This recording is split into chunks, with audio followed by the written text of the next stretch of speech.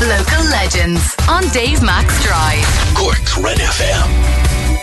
Colm O'Regan, thank you for offering your time to be a part of the Buyback Time for Cancer Patients in Cork campaign that we're running all day tomorrow with Breakthrough Cancer Research. You're going to do a bit of an online chat that people are welcome to join you for this coming Friday night at 8pm, the witching hour, I believe.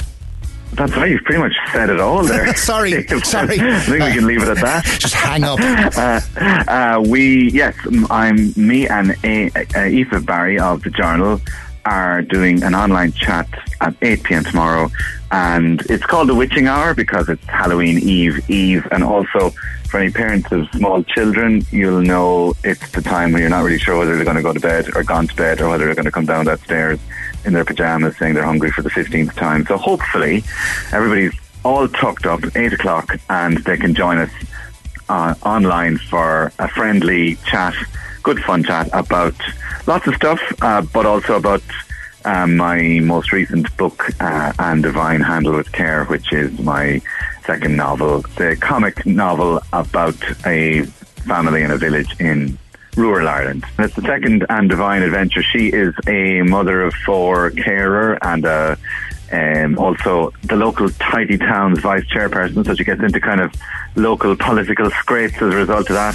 The post office is closing down in the village of Kilsudgeon, and there are protests, and some of the protests have been hijacked by more sinister elements on the far right. So Anne finds herself in a battle between the high-vis and the yellow vests, and it's kind of it's set in 2018. It was written last year, but it's a little bit prescient now about some of the stuff you see going on in various protests about masks, and that I didn't know I was writing the picture when I wrote the past.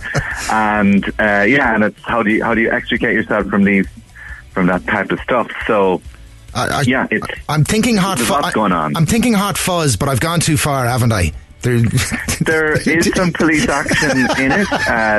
There is a protest that gets out of hand, and finds herself in a tight spot. And this is only just after coming back from visiting the Pope, the Pope's visit in Dublin. So there's lots of moving parts in this, but at the same time, it's kind of a family story as well too.